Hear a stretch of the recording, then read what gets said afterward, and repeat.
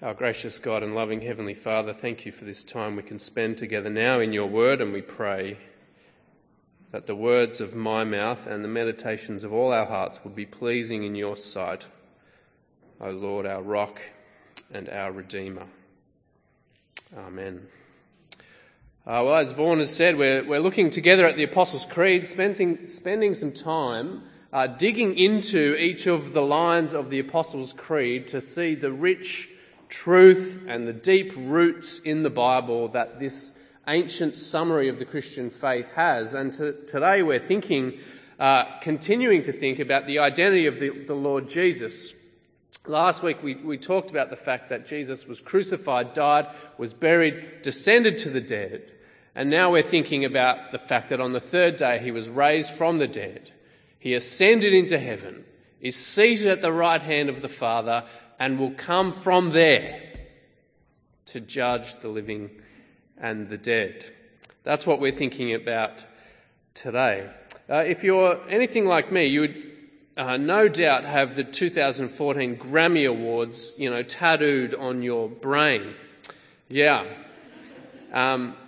Where Taylor Swift was expecting to win Album of the Year. And everyone was expecting Taylor Swift to win Album of the Year, including the cameraman who had kind of her fixed on the camera as Alicia Keys read out the Album of the Year winner. And as she began to say random access, and Taylor and everyone else in the world thought that she was going to say red, Taylor started to celebrate, only to be bitterly disappointed. And thankfully for Taylor, it was only 28 million people watching at the time on television. Or how about this one? In 1993, the Thanksgiving Day Classic between the Miami Dolphins and the Dallas Cowboys, and the Dallas Cowboys' Leon Lett lost the game because he dived on a ball that he should never have touched. He gave the ball to the other team, they kicked a field goal and won. And a very sweet young 9-year-old girl wrote him a letter. Dear Mr. Lett, don't worry. It's not as bad as the time that a guy lost the Super Bowl because he celebrated too early and had the ball taken away from him. What's the kicker? Same guy. Yeah. He had done it twice, right? So whether you're a politician or a sports person, a parent or a pop star, one of the most embarrassing lessons of life is never celebrate too early, right? You want to make sure that the story's finished, that the game's finished, that everything has come to its right conclusion. And I think as Christians we can sometimes celebrate too early in the sense that we can talk about Jesus' death and resurrection and stop there. And we forget the very important and significant truth that the Apostles' Creed reminds us of, and that when you think about it, is all through the Scriptures, that Jesus not only rose from the dead, that he is living, the crucified one who's now living, but he also ascended into heaven and is seated at the right hand of God. He reigns. He's the living Lord who rose and ascended. He's the living Lord who reigns as King over all the world, which also means he's the judge of the living and the dead. The one before all of us, one before whom all of us will give account for our lives. The one who has been declared by God in his resurrection and ascension to be the one who will wrap up history, who will bring all things to their rightful conclusion. Right? Michael Brown, church warden dealing with spiders and all kinds of things. Isn't it great? This is why I can go on leave. You're in such good hands. Such good hands. Jesus rose from the dead. He's living. He ascended to the Father. He is reigning. And so we're thinking about this morning from a few different places in the Bible, but particularly Acts chapter 2, which I think is a remarkable sermon, and I hope you do too, where the Apostle Peter gives that wonderful explanation to the listening crowd who just 50 days before had seen Jesus executed. Explaining to them what has happened, what God is doing in the world through the risen and reigning Jesus. that he is risen, that he is reigning, he's reigning from heaven, that he will one day come to judge the living and the dead, and that because Jesus is risen and reigning, the promise for you and me and for everyone who is far off, everyone whom the Lord our God calls to himself, the promise is not just for the forgiveness of our sins, but the assurance of his abiding presence with us by his Spirit, and the fact that Jesus, who is Lord, lives to intercede for us with the Father, which is a wonderful thing.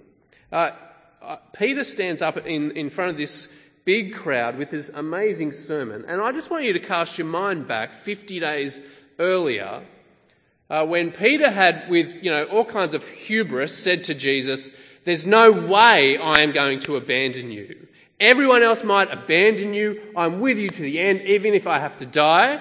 And at the very first crow of the rooster, Peter had abandoned Jesus and denied him 3 times. "I don't know him. I'm too scared to have anything to do with this Jesus." Peter, the coward who had run and hid, who had denied Jesus, 50 days later, stands before this vast group of people in Jerusalem with power, with conviction, with courage to say, all of you need to turn back to him because he is the risen and reigning Lord of all. That remarkable transformation is a great apologetic. It's a great historical reason for why we think the resurrection, why we believe the resurrection to be true. What is it that could give this coward who abandoned Jesus that kind of courage and conviction and power? Well, it could only be his encounter with the real risen Jesus. It could only be his empowerment by the Spirit whom Jesus had given that it allows him to stand up to this crowd and call them to repentance and faith, announcing to them that in the resurrection and ascension of Jesus, in the pouring out of God's Spirit, that the last days have begun.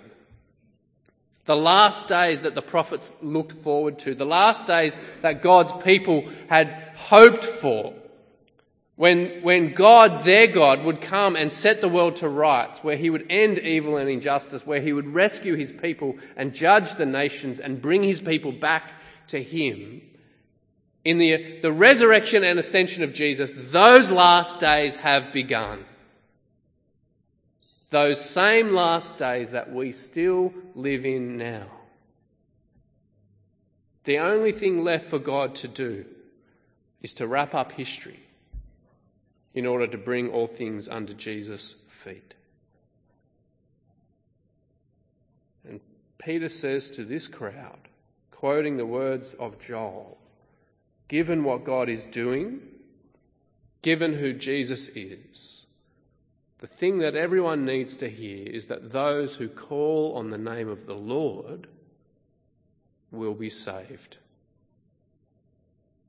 Saved from an eternity cut off from the giver of life. Saved from the just penalty for your sin. Saved from a future that is cut off from all that is good and right and true. That day of judgment when Jesus will return to judge the living and the dead, that'll be a day of accountability. It'll be a day of justice. It's the day that we long for, but it's the day that we want to be found in him in order that we might be saved. And as Peter talks to this crowd about what it means to be saved and what it means to call on the name of the Lord and who this Lord is, it's the Jesus of Nazareth, whom God has declared to be the ruler Christ. As Peter explains what it looks like to turn to him and to trust in him, it's another remarkable picture of trusting in what God himself has done, rather than what we as people can do.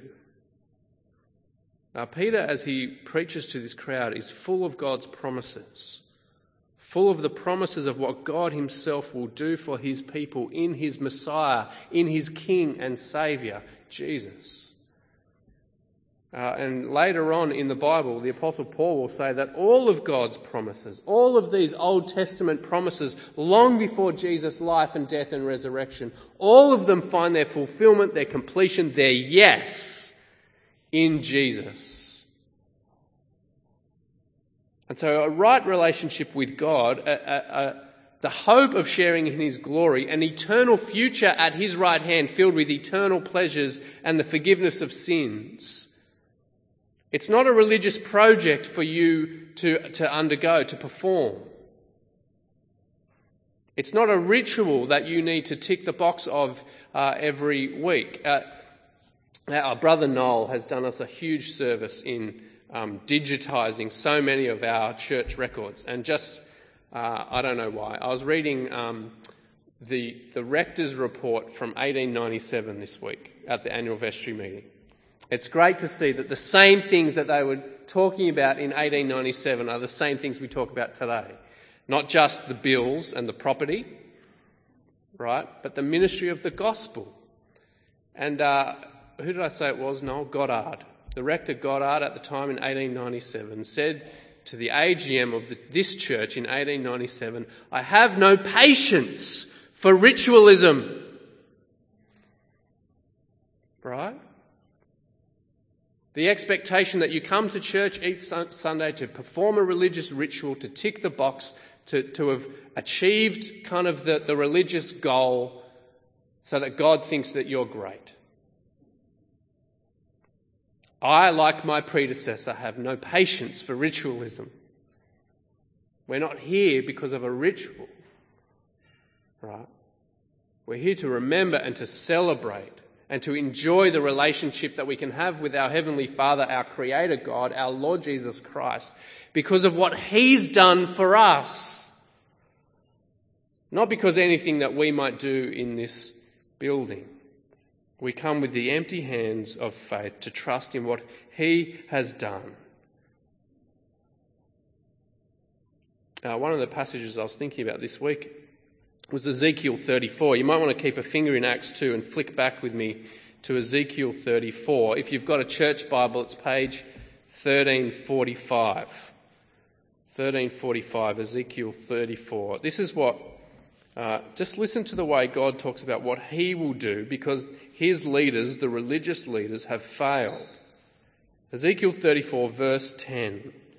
On page 1345. This is what the sovereign Lord says. I am against the shepherds of Israel and hold them accountable for my flock. I will remove them from tending the flock so that the shepherds can no longer feed themselves. I will rescue my flock from their mouths and it will no longer be food for them. For this is what the sovereign Lord says. I myself will search for my sheep and look after them. As a shepherd looks after his scattered flock when he's with them, so will I look after my sheep. I will rescue them from all the places where they were scattered on a day of clouds and darkness. I will bring them out from the nations and gather them from the countries. I will bring them into their own land. I will pasture them on the mountains of Israel, in the ravines, in all the settlements in the land. I will tend them in a good pasture, and the mountain heights of Israel will be their grazing land.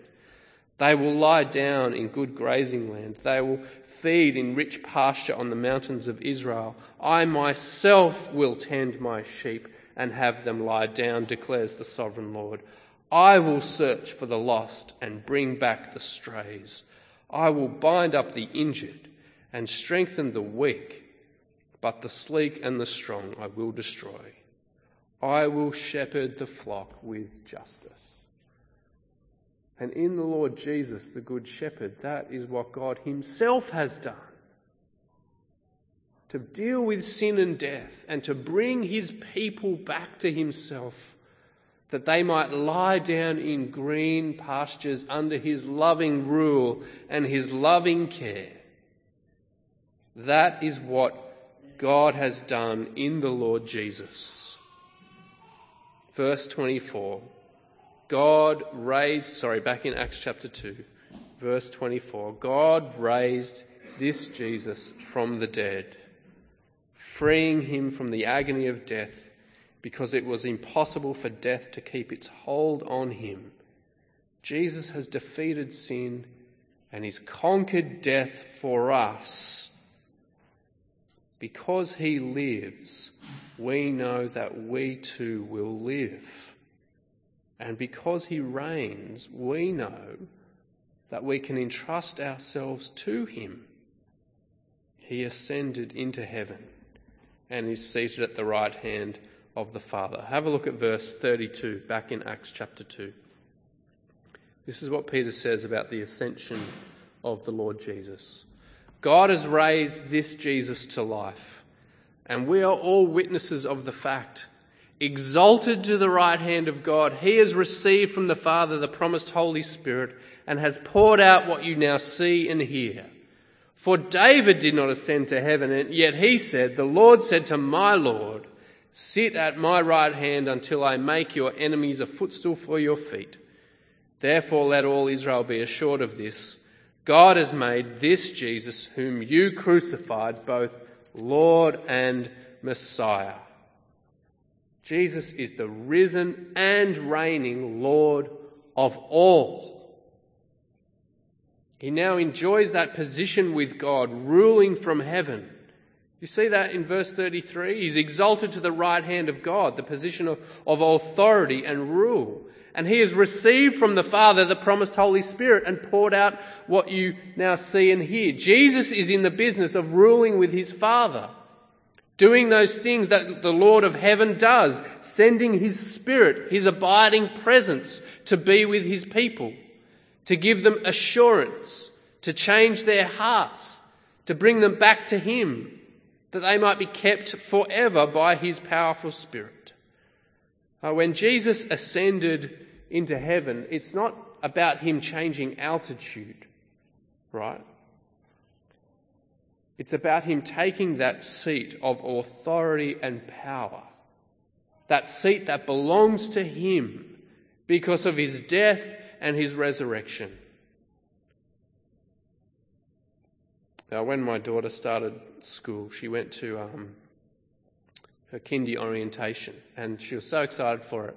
And like every young girl who had watched so many Disney movies, when she heard the word that she was going to school, she was so excited, and she would say to everyone, "Tomorrow I have my coronation day." She thought she was becoming queen, basically, when she started school. A coronation day. The thing with a coronation day, it's about everyone else seeing that this person is now sitting on the chair, the place of authority and power. And imagine the Queen being enthroned on her coronation day. If someone were to push her out of the way and sit down in the chair first, that doesn't make them queen, right? It's not like a game of musical chairs. It's about publicly acknowledging the status and the position that this person has. And Jesus seated at the right hand of God is a public declaration, a universal acknowledgement of the status and the position that he enjoys as the risen and reigning Lord and Saviour of the world.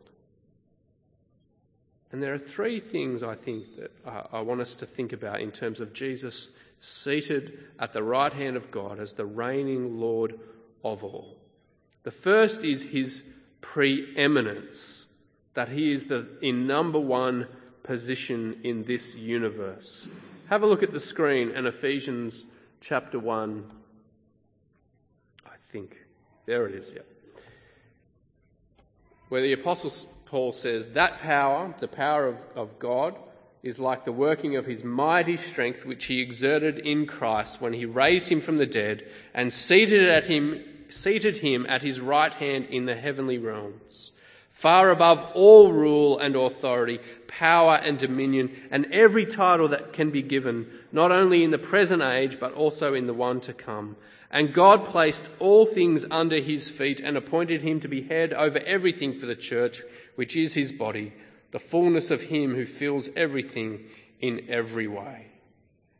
Here is the universal Lord of all, whose status and position and authority and power demands the allegiance of the world. You don't get to vote Jesus in or out, whether you want him to be king or not. He is the universal Lord of all, and every knee will bow in heaven and on earth and under the earth, and every tongue will confess that he is Lord. And on that last day, some will bow the knee and confess him Lord with great joy and thanksgiving in their heart. And others will bow their knee and confess with their tongue through gritted teeth.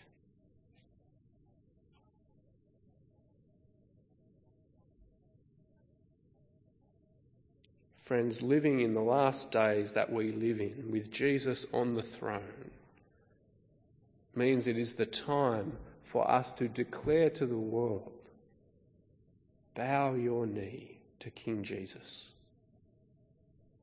in order that with joy and gratitude and thanksgiving you might enter into his kingdom, rather than through gritted teeth be cut off from him, to be cut off from life forever. Jesus' preeminence. Second thing, Jesus being at the Father's right hand means that we have his ongoing, his abiding presence by his Spirit. Have a look at the screen again. Hebrews chapter 4. Hebrews chapter 4. Therefore, since we have a great high priest who has gone through the heavens, Jesus the Son of God, let us hold firmly to the faith that we profess. For we do not have a high priest who is unable to sympathise with our weaknesses, but we have one who's been tempted in every way just as we are, yet was without sin. Let us then approach the throne of grace with confidence, that we might receive mercy and find grace to help us in our time of need. It's really important, isn't it, that Jesus is no longer here? Often in high school scripture, it's one of the great things that high school students like to say about Jesus. If only he was here now, then maybe I would believe. But the fact that Jesus didn't stay on earth, that he ascended into heaven, is a great and comforting truth for us. Because what it means is that his presence with us is not just limited to those who are physically close to him, but that by his Spirit, his power and his presence are available infinitely to all people in all places at all times.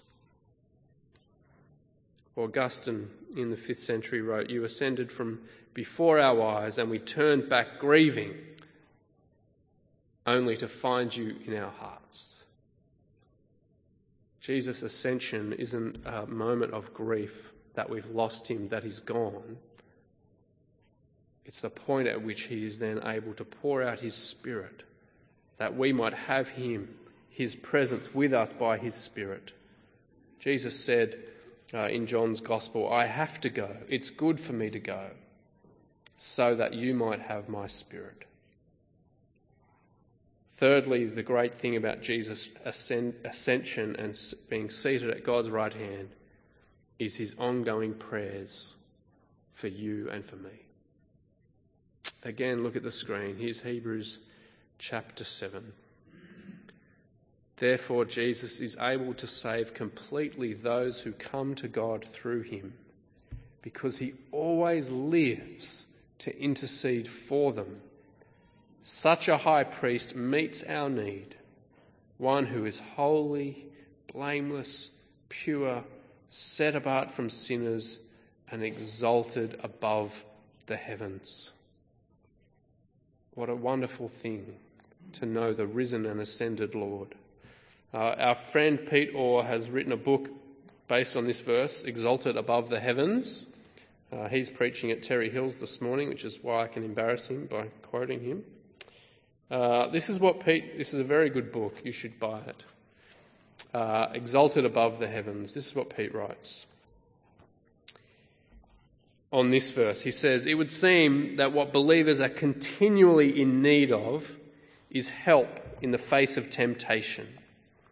The severity of our temptation is highlighted by the repeated warnings to persevere in the faith. As such, Hebrews 7:25 is referring to Jesus praying for us. This prayer seems to be that we would not fall in the face of temptation, but would persevere. As we've seen, there is a now and not yet tension with respect to the salvation of believers. But in this verse, it is Christ's ongoing prayer that undergirds the assurance that we will be saved permanently. It's Christ's ongoing prayer for you and for me that guarantees we will persevere, even in the face of great temptation. Isn't it wonderful to know that Jesus, having died for your sins, being raised to give you eternal life, that he ascended into heaven and is seated at the right hand, continually working for your good, praying for your perseverance, cheering you on as your advocate and your friend, speaking of your ultimate future that is a guaranteed presence at his side forever and ever. There's unsinkable joy in life and in death, knowing that Jesus has ascended into heaven and that he always lives to intercede for you. And Peter concludes his sermon on the day of Pentecost, and the people listening to him hear all of who Jesus is, the risen Lord, ascended into heaven, reigning forever, coming back to judge. The Bible tells us that they were cut to the heart. My prayer is that God by his Spirit would cut each of us to the heart, that we might bow our knee and confess with our tongue that Jesus is Lord. What shall we do, they said to Peter on that day? Repent and be baptized, every one of you, and you will have the forgiveness of sins, the gift of God's Spirit, and the hope of sharing in his glory. I'm going to pray that each of us would know that this morning. Let's pray.